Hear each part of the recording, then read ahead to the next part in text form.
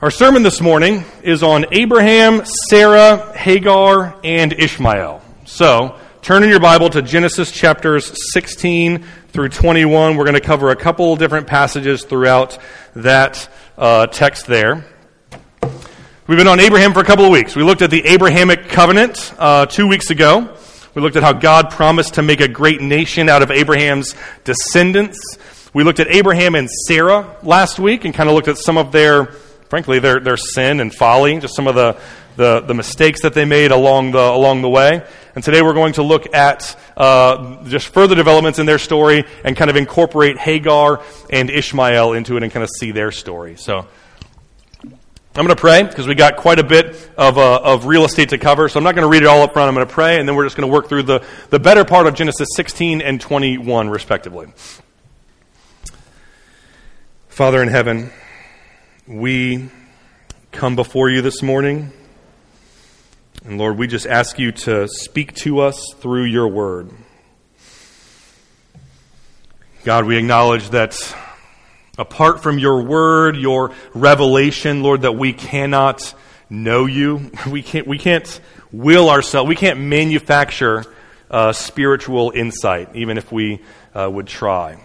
And so, Lord, we ask you to speak to us and help us and open our eyes to see you. It's in Christ's name that we pray. Amen. All right, starting in Genesis 16, verse 1. Now Sarai, I might use the word Sarai and Sarah interchangeably, same with Abram and Abraham, so just don't, just disregard that if that happens, but because their names are going to change throughout the course of our text. But Sarai, Abram's wife, had borne him no children. So if you'll remember, Abraham was 75 years old when God called him out of Babylon. Sarah is 10 years younger, so she was 65. And so 10 years have gone by at this point. So they are 85 and 75 respectively. And Sarah has wanted to have kids for her whole life, right? She's wanted to have kids, been hoping that she could have kids, and she wasn't able to have children. When she was in childbearing years, right, all of her friends had kids. All of her friends grew up, and their kids had kids. And so now, 75, long, painful years, and finally, it looks like something's about to give here, right? 10 years ago, she's 65. God says, you're going to have a child. And she's probably thinking, that's ridiculous. No, I'm not, because I'm too old, and I didn't even have kids when I was not too old. So year after year after year after year, right? From age 65, when this promise comes that I'm going to make you into a great nation, you're going to have children, all the way till 75. At this point, she seems to have either forgotten that God made that promise at all, or just completely disregarded it and disbelieved it. And so Sarah decides to take matters into her own hands, right? God, I am sure that you're able to bring your promises to pass, but I'm going to go ahead and kind of give you some help because it looks like maybe you've forgotten.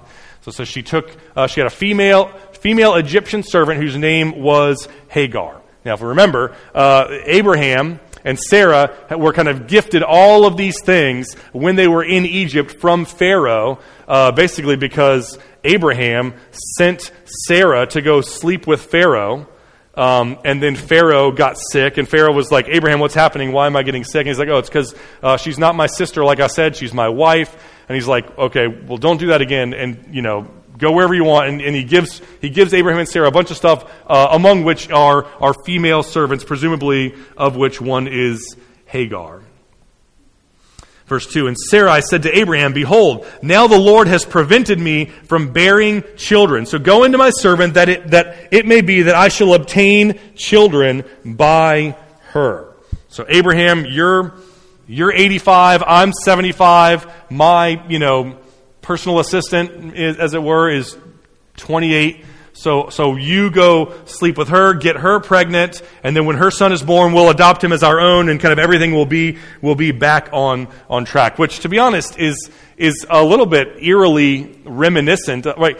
Abraham, when he got to Egypt, says, hey, I'm pretty sure Pharaoh is going to see you, want to be with you. He's going to have me killed so that he can be with you. So why don't you just go be with him. Go sleep with Pharaoh, so that I won't die. And so Abraham's first thought, whenever there's a bump in the road, whenever there's an issue, a problem, is why don't I just get my wife to sleep with someone else other than me? And now Sarah has the same impulse, right? She's thinking, God promised us a kid. We haven't had a kid. We're getting older. I don't know if we're ever going to have a kid. So why don't I just tell Abraham to go sleep with someone other than me? And Abraham listened to the voice of Sarah. So Abraham, he's like, no, I don't know, Sarah. I'm not sure that okay, if you think I should, then maybe I'll go. Like Abraham has every opportunity here to say, no, we're not going to do that, right? We already made that mistake once when I sent you to be with Pharaoh, and it turned out very badly for us. Besides, you and I are in covenant relationship together. And so God intended for our marriage to be monogamous, for us to be faithful. I'm not going to go sleep with another woman. Besides, God's reputation is at stake here. God promised us that we would have children. It's a promise. It's a covenant that He made to us. And so, if we kind of short circuit that promise and we go seek to accomplish God's promises on our own in another way, then it's going to call God's reputation into question. It's going to make it look like God was not able to accomplish what He promised that He. God. For all we know, God chose us on purpose, knowing that we were old, knowing that you experienced infertility when you were younger, knowing that would make it all the less likely that we could ever have kids, knowing that it would be all the more glory for God if and when we eventually did have kids. Abraham could have said all that, didn't say any of that. Instead, he just says, sure, you're the boss, I'm going to listen to your voice. Verse 3, so after Abram had lived 10 years in Canaan, Sarah, Abram's wife, took Hagar the Egyptian, her servant, and gave her to Abram, her husband, as a wife. So, and this is interesting. So gave her to Abram as a wife. So it wasn't just this is the same word that's used when it's referring to Sarah as the wife of Abraham. So apparently Abraham actually married Hagar. It's a little bit ambiguous because later in Genesis 25, it refers to Sarah as Abraham's wife, singular, and it refers to Hagar as Abraham's concubine. So presumably, Abraham's relationship with Hagar was something more than a transaction, like a surrogate pregnancy, but something less than like a full-on marriage like he has with Sarah. So it's almost like Abraham has his wife Sarah and then a girlfriend Hagar. Last time we saw a man with two wives in the Bible, his name was Lamech. We met him in Genesis chapter 4. He's not a good guy. He's violent. He murdered a man and then he bragged about murdering a man. He threatened his wives. He's mocking God. He's scoffing at God. Lamech is not a good guy in whose footsteps to follow. And that's kind of the way that Abraham is headed here. Verse 4, and he went into Hagar and she conceived. So Hagar right away gets pregnant. If there was any doubt as to why they weren't able to have kids before, it becomes very clear. Right? Abraham had been sleeping with Sarah for decades. She wasn't getting pregnant. He sleeps with Hagar presumably once. And she gets pregnant right away. And when Hagar saw that she had conceived, she looked with contempt on her mistress, on Sarah. So, Hagar... Right, Hagar's been working for Sarah for years, 10 years at this point, probably maybe more, and running her errands, doing her laundry, fixing her meals, cleaning up after her, and just like day by day, it seems like maybe Hagar has become more and more annoyed with this situation that they have. Right, she's probably thinking, who is Sarah? Who is Sarah, and what makes her? Why should I do what Sarah says? Right? Why can't I be the wife and Sarah be the servant? Right? If the wifely duties are to, please the husband and give children to the husband, right? Which is kind of how they understood that at this time, right? Sarah is old, I'm young. Sarah is, I'm more attractive than her. I am fertile. I'm able to, I've gotten pregnant, so now I have leverage, right? Now the child that Abraham wants so bad is growing in my womb, and so she kind of, takes advantage of this situation and starts to, look on Sarah with contempt. starts to disobey her, roll her eyes whenever she asks her to do anything, right? Doesn't want to do it. So we have this toxic. I mean, every time we meet a new character and we see their behavior kind of bubble up to the surface, we realize that it's more and more toxic, right? Abraham is flawed, constantly sending his wife to go sleep with other men. He's willingly sleeping with other women. Sarah is flawed. She laughs in God's face, right? Tries to get her husband to go sleep with other women. Hagar is flawed. I mean, Hagar is a victim, to be sure, but she also is not without her flaws, right? She sees this opportunity to kind of drive a wedge between Abraham and Sarah and to insert herself in and to say, I want to unseat. I want to usurp Sarah as the matriarch of the house, the favored wife of the house. I want to be in that spot. And she tries to kind of force her way in. Verse 5, Sarah said to Abram, May the wrong done to me be on you. I gave my servant to your embrace, and when she saw that she had conceived, she looked on me with contempt. May the Lord judge between you and me. So Sarah is like, look, this is your fault. Right? Sure, maybe I came to you with this scheme, this plan for you to sleep with Hagar and so that we could have a child through her. But like I'm kind of rewriting history here. I'm the victim. You know, you have sinned against me. Now my assistant is not obeying, right? She's mouthing off, and she's not, being not working well for me, and it's your fault. So looking for someone to blame. Verse 6. And Abram said to Sarah, Behold, your servant is in your power. Do to her as you please. So Abram says, look, I just did what you told me, right? You told me to sleep with Hagar. I slept with Hagar. We had a kid. That was the goal in the first place anyway. It's not my fault that she is kind of rebelling against you, making your life difficult now. If you don't like the situation, then fix it. Hagar works for you, not the other way around. So Sarai dealt harshly with Hagar, and she fled from her. So Sarah kind of returns like for like, right? If Hagar's being catty, if Hagar's being disrespectful, if Hagar's being passive-aggressive, Sarai gives it right back to her, starts to micromanage, starts to be a really cruel boss, might even be, using physical violence in some capacity, and Hagar leaves. I'd rather just take my chances out in the world, with my unborn child than stay here and kind of endure this kind of abuse. One author, who is actually a single mom herself, writes, consider the plight of Hagar, the single mother. She was a foreign servant in a strange land and in a culture with a low view of women. Now she's pregnant and alone, and Hagar was as vulnerable and as insignificant as a person could possibly be. That's Hagar, stuck in the wilderness. Verse 7. The angel of the Lord found her by a spring of water in the wilderness, the spring on the way to Shur. Now, this is the first mention that we see in the Bible of the angel of the Lord. And we see him kind of over and over. It's kind of an interesting character to study in the Bible. There's tons of mentions in the Bible of an angel of the Lord without the definite article the. There's tons of mentions in the Bible of angels, plural, of the Lord, angelic beings. Right? It's very clear that they're created by God. They're distinct from humanity, but they're also distinct from God. They kind of have their own category, their own purpose to serve as messengers of God.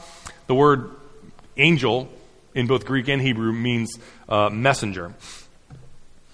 And sometimes these angels get confused with God, and whenever that happens, they're like, whoa, don't. In fact, the Apostle John, who knew Jesus, and if anyone would be able to distinguish an angel from God, it would be John. He twice confuses an angel for God and falls down to worship them in Revelation 19 and Revelation 21. And both times they say, "You must not do that. I am not God. I am a fellow servant with you and with your brothers who hold to the testimony of Jesus. Instead of worshiping me, worship God."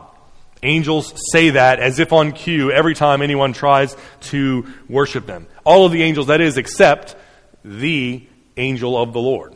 Right, several times throughout the Old Testament, he refers to himself kind of with this divine authority. He speaks as if he is God. The people speaking to him, like Hagar in a minute here, speak to him as if he is God. He doesn't correct them. He doesn't rebuke them. See him in Genesis 22. Next week we'll look with Abraham and Isaac. Exodus chapter 3, Moses and the burning bush. Numbers 22 with Balaam. Judges chapter 6, when Gideon is called to lead God's people. Tons of places in the Old Testament. Here's what's interesting. We don't see the angel of the Lord at all anymore once Jesus comes at the incarnation in the New Testament. No references to the definite article, the angel of the Lord, which has led a lot of theologians to basically conclude, I think rightly, I mean, I'm kind of on, this would be my take on it, that the angel of the Lord is not an angel, but instead it's God himself appearing in human form. Or rather, it's like a pre-incarnate manifestation of Jesus Christ, the second person of the Trinity. So it's God appearing as a man. He refers to himself as being distinct from the Father, but he also refers to himself with these divine attributes and having union with the. This is how Jesus in John chapter 8 says things like, before Abraham was ever alive, before he was even born, I am. Right? I existed before Abraham. I have always been God in the form of a man, and that's kind of, I've always existed, still do exist, and I think that this angel of the Lord is a pre-incarnate manifestation of Jesus. So verse 8, the angel of the Lord says, Hagar, servant of Sarai, where have you come from, and where are you going? And she answers, I am fleeing from my mistress Sarai. Right? Sarai's been harsh and abusive, and I figured it would be better to be anywhere other than there with her. In verse 9, the Lord said to her, the angel of the Lord said to her, return to your mistress and submit to her. Right? Hagar, it's not safe out here. You are pregnant. You are about to be a mother of a newborn baby. Right? What you think that you need more than anything else is autonomy, freedom from Sarai, right? Space, some elbow room to do what you want with your life and not have someone looking over your shoulder and telling you what to do. That's what you think you need more than anything else.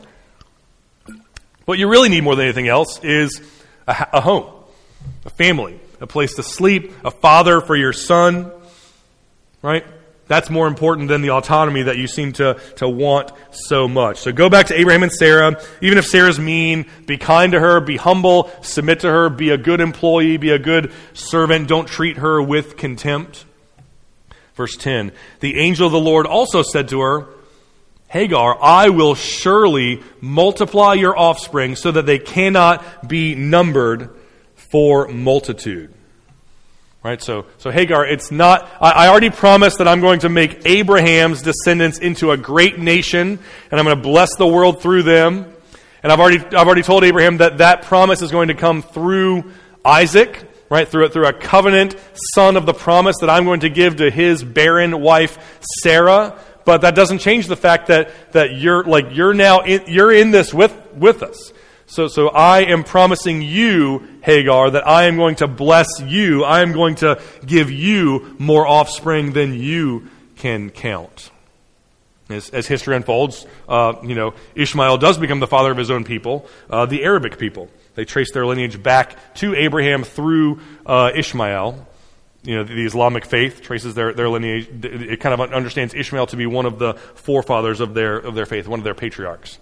Verse 20, as for Ishmael, I have heard you, and behold, I have blessed him and will make him fruitful and will multiply him greatly. He shall be the I'm sorry, wait, that's Genesis chapter 17. We're looking at, so it's later in Genesis 17, God kind of gives more information about Ishmael. He says, as for Ishmael, I have heard you. Behold, I have blessed you. I will make him a fruitful and multiply him greatly. He shall be the father of 12 princes, and I will make him into a great nation. So God says to Hagar, I'm going to bless your son. I'm going to take care of him. I'm going to preserve him, and I'm going to give him 12 sons of his own, and they're going to become a great nation. Verse 11, and the angel of the Lord said to her, behold, you are pregnant, and you shall bear a son, and you shall call his name Ishmael, because the Lord has listened to your affliction. He shall be a wild donkey of a man. His hand shall be against everyone, and everyone's hand will be against him, and he shall dwell over against all his kinsmen. So the name Ishmael actually literally means God listens, or God hears, or God hears me. So God says, you're going to call your son God hears because I have heard you. I have listened to you. I care about you. So this, among other things, one thing that this text does is help us understand God's promises to Abraham and how God promises to bless those who are in Abraham and who come from Abraham. But this text also speaks to, frankly, just relationships today between Christians and people of the Islamic faith, right? This text seems to indicate that God loves Hagar, loves Ishmael, cares about them, does not cast them aside, is not indifferent to what they're experiencing because he values them. Which one readily apparent application would be that if you're a Christian, it's not okay to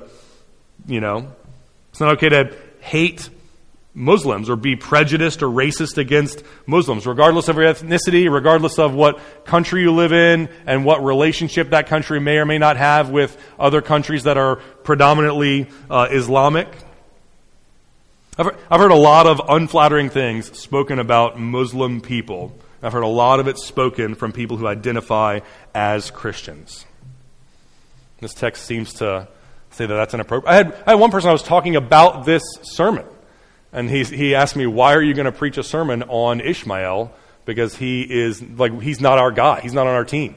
Right? Like, preach a sermon about Abraham, Isaac, Jacob, the line of the covenant that comes to fruition in Christ, which is where we kind of fall as Christians, but don't preach a sermon on Ishmael. But the name Ishmael itself is a reminder that God hears and cares about Hagar and about Ishmael and about the descendants of Ishmael, about the Arabic people, Muslim people today.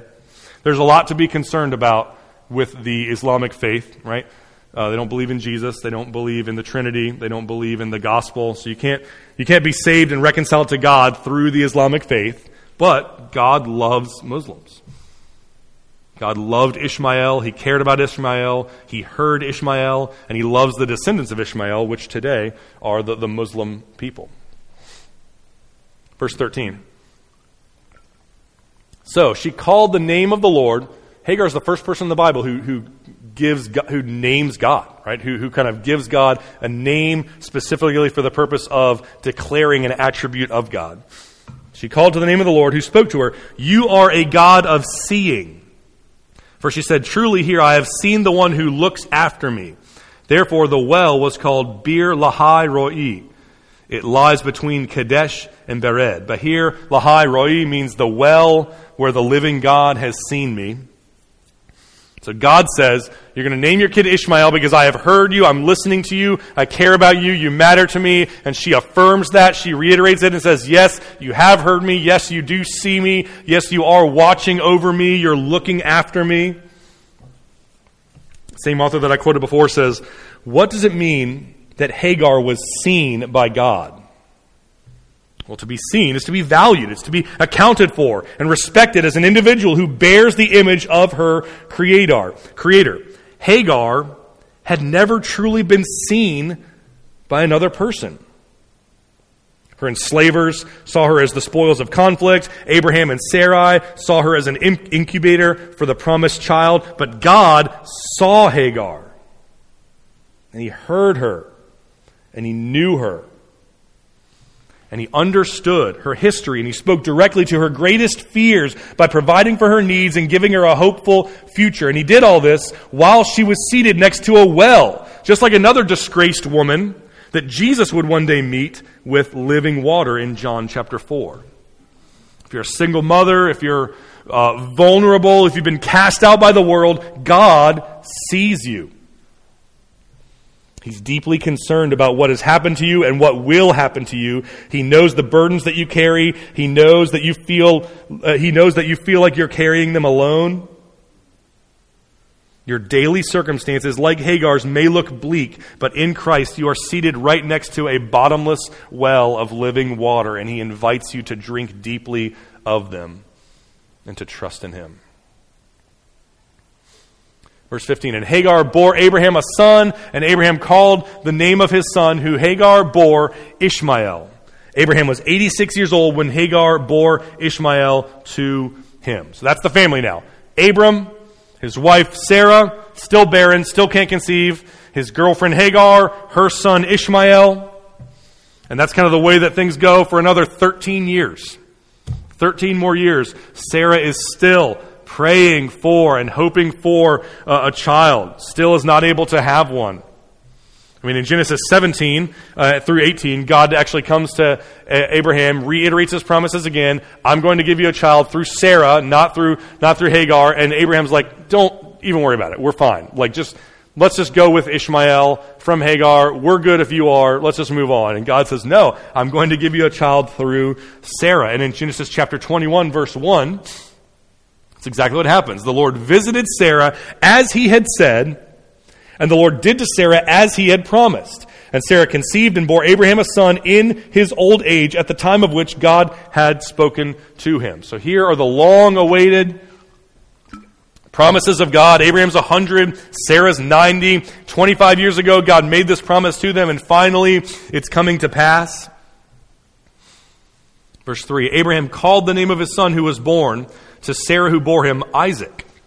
And Abraham circumcised his son Isaac when he was 8 days old, as God had commanded him. Abraham was 100 years old when his son Isaac was born to him. And Sarah said, God has made laughter for me. Everyone who hears will laugh over me. The name Isaac means laughter. And she said, who would have said to Abraham that Sarah would nurse children? And even still, I have borne him a son in his old age. The theme of laughter is kind of a recurring theme in the story of Abraham and Sarah and Hagar and Ishmael. In Genesis 17, God says he's going to give Abraham a son. Abraham laughs. It's like a laugh of dismissal. Ha, that's ridiculous. There's no way that's going to happen. You must be thinking of someone else. That's hilarious. Kind of dismisses it outright.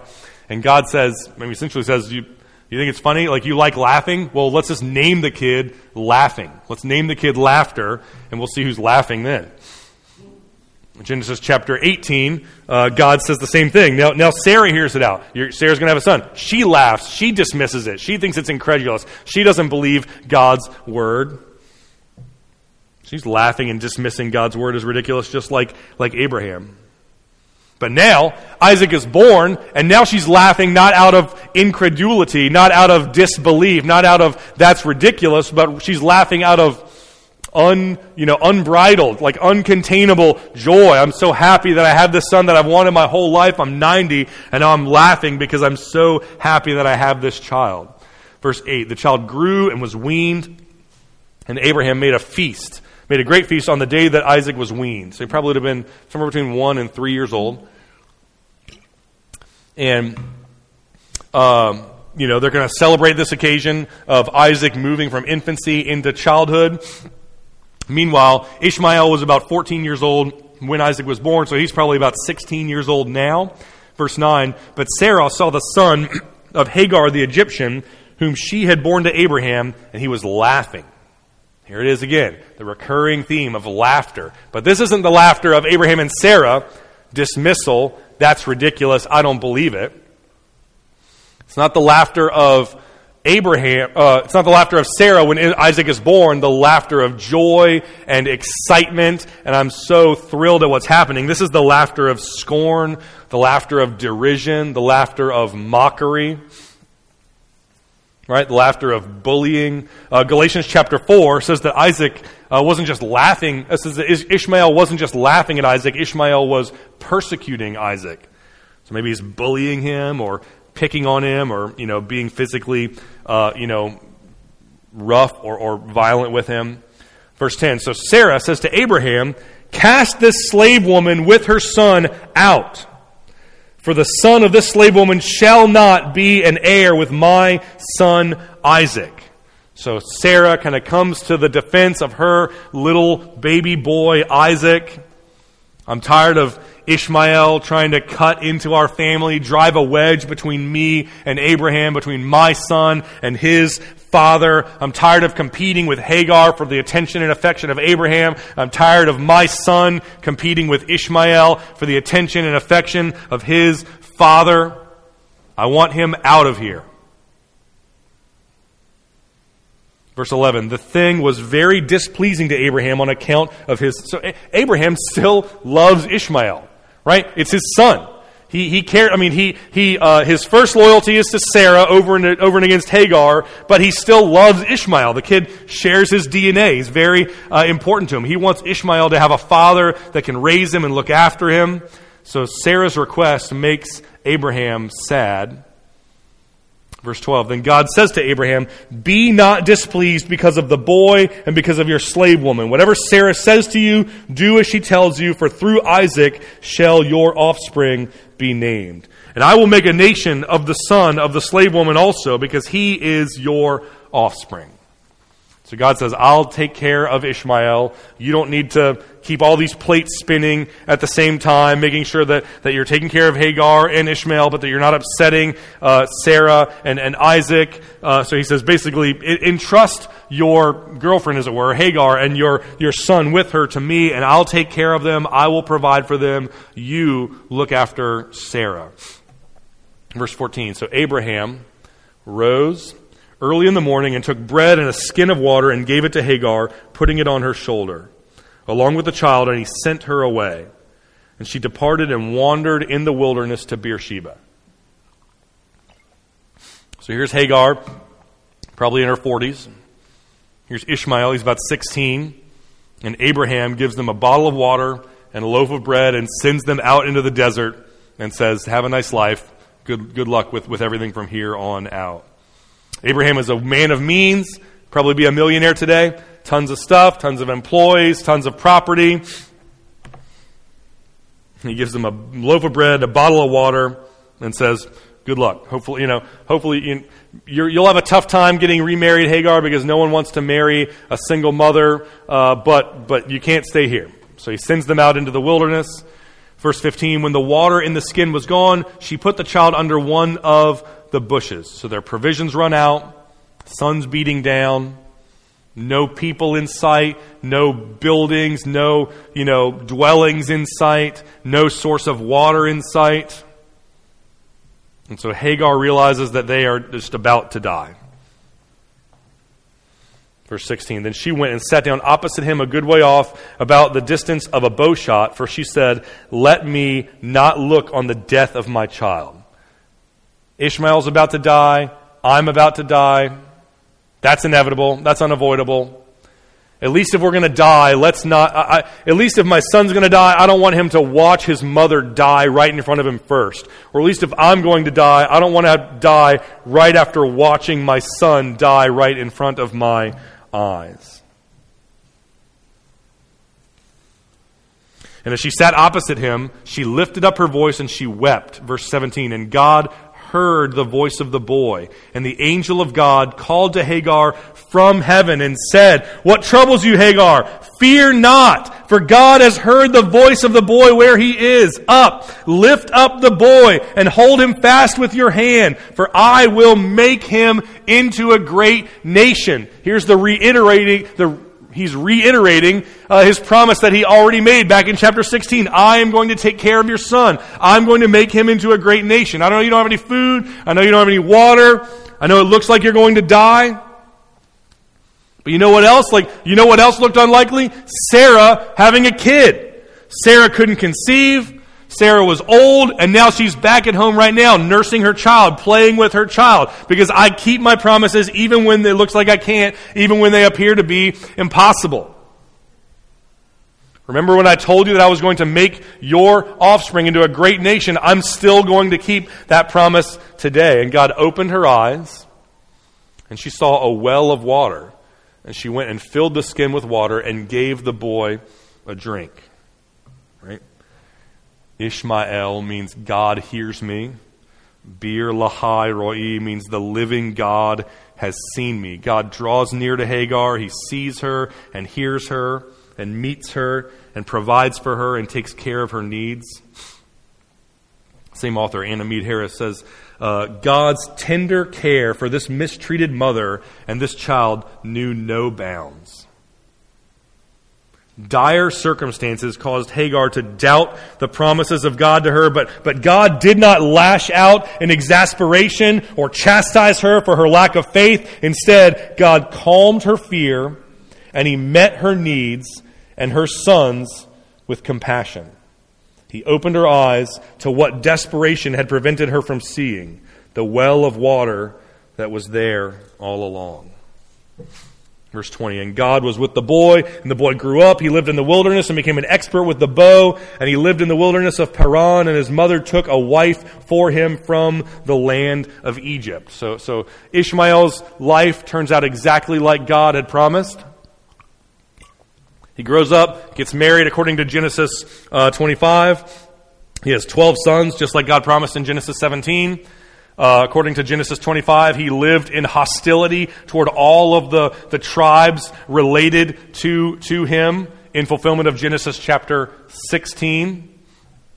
Because God always keeps His promises. God, when God says something, you can count on Him to be faithful and true. He is sovereign, and He is not incapable of bringing His promises to pass. Even in the midst of family drama, even in the midst of sin and folly, right? Even in the midst of the faithlessness of God's people, God is still utterly faithful, always, to His words. I want to conclude this morning by pointing out two attributes of God, two characteristics of God that we see on display in this story with Abraham, Sarah, Hagar, and Ishmael. They're often, it's two characteristics of God that are often conflated, God's grace and God's mercy. Sometimes we use them interchangeably without necessarily thinking through the implications and whether they are in fact the same. But there's kind of a different nuance to God's grace and God's mercy. God's grace means God's goodness toward those who deserve only punishment. God's grace means God's goodness toward those who deserve only punishment. So grace means unmerited favor, right? I'm guilty, I deserve punishment, I do not deserve goodness or kindness or to be treated well. Grace is when God treats people like that with love, faithfulness, kindness, when God moves towards sinners and forgives them of their sin, when He imputes their sin to His Son Jesus, when He punishes Jesus in their place, and when He imputes the righteousness of Christ to them and treats them as if they lived the perfect life of Christ. God's grace is on display in this story with these four characters because each of them were, in their own respective ways, sinners who were deserving of God's judgment. Abraham, right, receives direct revelation from God about God's plans and promises, and yet he just consistently fails to live up to the righteousness of God. He sends his wife into another man's bedroom. He's slow to believe the promises of God. He's taking shortcuts, cutting corners, calling God's promises into question. He commits adultery on his wife. Abraham was a sinner. Abraham was a guilty sinner deserving of punishment. Sarah laughed at God, didn't believe in God, thought God was stupid, rolled her eyes at God's promises. When God confronted Sarah about this, she lied to his face about it. She orchestrated a situation where Abraham would sleep with Hagar. When it blew up in her face, she blamed other people. She abused Hagar. She pulled rank and kicked Hagar out of her house because she didn't want to share her inheritance with her. Sarah was a guilty sinner deserving of punishment. Hagar tried to push Sarah out and tried to kind of, use her own fertility as a way to leverage and get her, cut Sarah in line and have the favored position. She didn't trust God to take care of her, right? She tried to scheme and manipulate and force her way to where she wanted to be. She was only a good employee for as long as she felt she had to, and as soon as she thought she had an opening, she was a bad employee. She was guilty. deserving of punishment. Ishmael laughed at Isaac, mocked Isaac, persecuted Isaac because he was jealous of him. He wanted to be the favored son like Isaac was.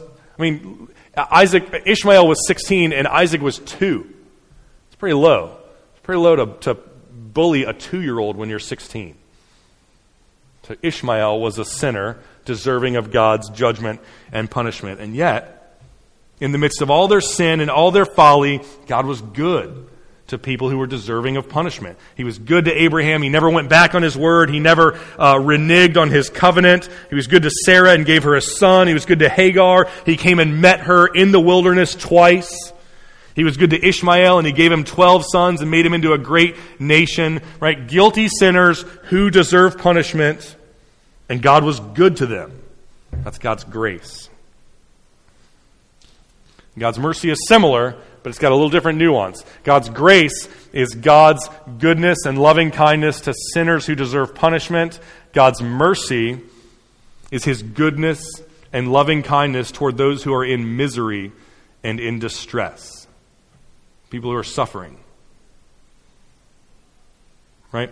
Not necessarily those who are guilty, but rather those who are in misery, in distress, people who need relief. This is why some churches use they use the phrase mercy ministry to describe or benevolence ministry, because there's someone who's in distress, there's someone who's in need, there's someone who needs help with their bills, or they have a need, they need relief, and we're going to come alongside them. That's mercy.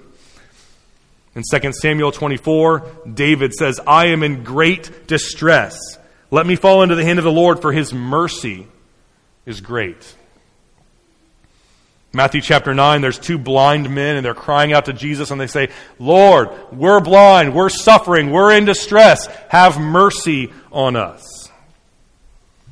2 Corinthians 1, Paul says, "God is the Father of mercy, who comforts us in our affliction."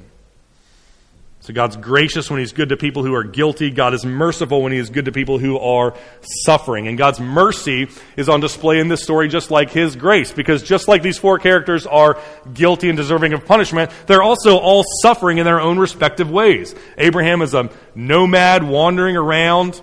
All he has is a tent and mouths to feed. He's too old to feed them. Sarah is an old woman. Her husband's not getting any younger. She has no children. She couldn't have children when she was younger. She can't have them now that she's older. Hagar was a slave. She was owned as property, transferred from one master and owner to another. She runs away and is on the verge of death twice. Ishmael was born into a family with tons of drama. He had to compete every day of his life for the attention and affection of his father. His mother was not even his father's favorite woman. Each of these characters were suffering and in need of relief in their respective ways, and God was kind to each of them. In the midst of their suffering, in the midst of their despair, in the midst of their misery, God was good to them. He was merciful to them.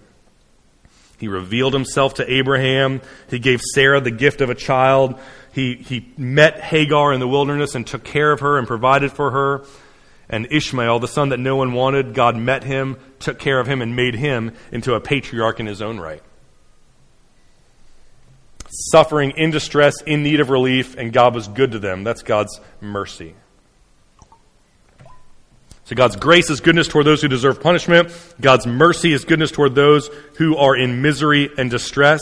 And the reality is God is both gracious and merciful. He was gracious and merciful to Abraham, Sarah, Hagar, Ishmael, and to us.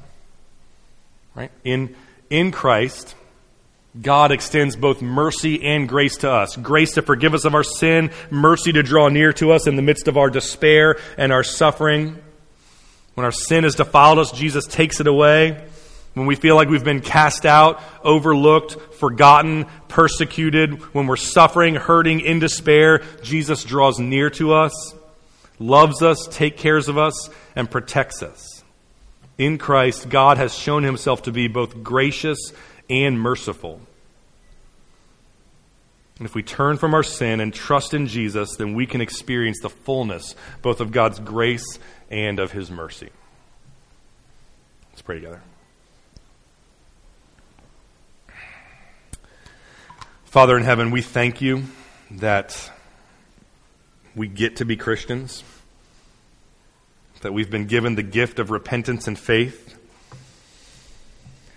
Lord, we acknowledge that we are deserving of punishment and we need your grace. We need your unmerited favor. We need you to treat us better than we deserve. And we also acknowledge, Lord, that apart from you, we are lonely and isolated and cast out with no hope, and we need your mercy and your compassion. We need you to draw near to us. And Lord Jesus, we look to you this morning as our only hope for grace and for mercy. It's in Christ's name that we pray. Amen.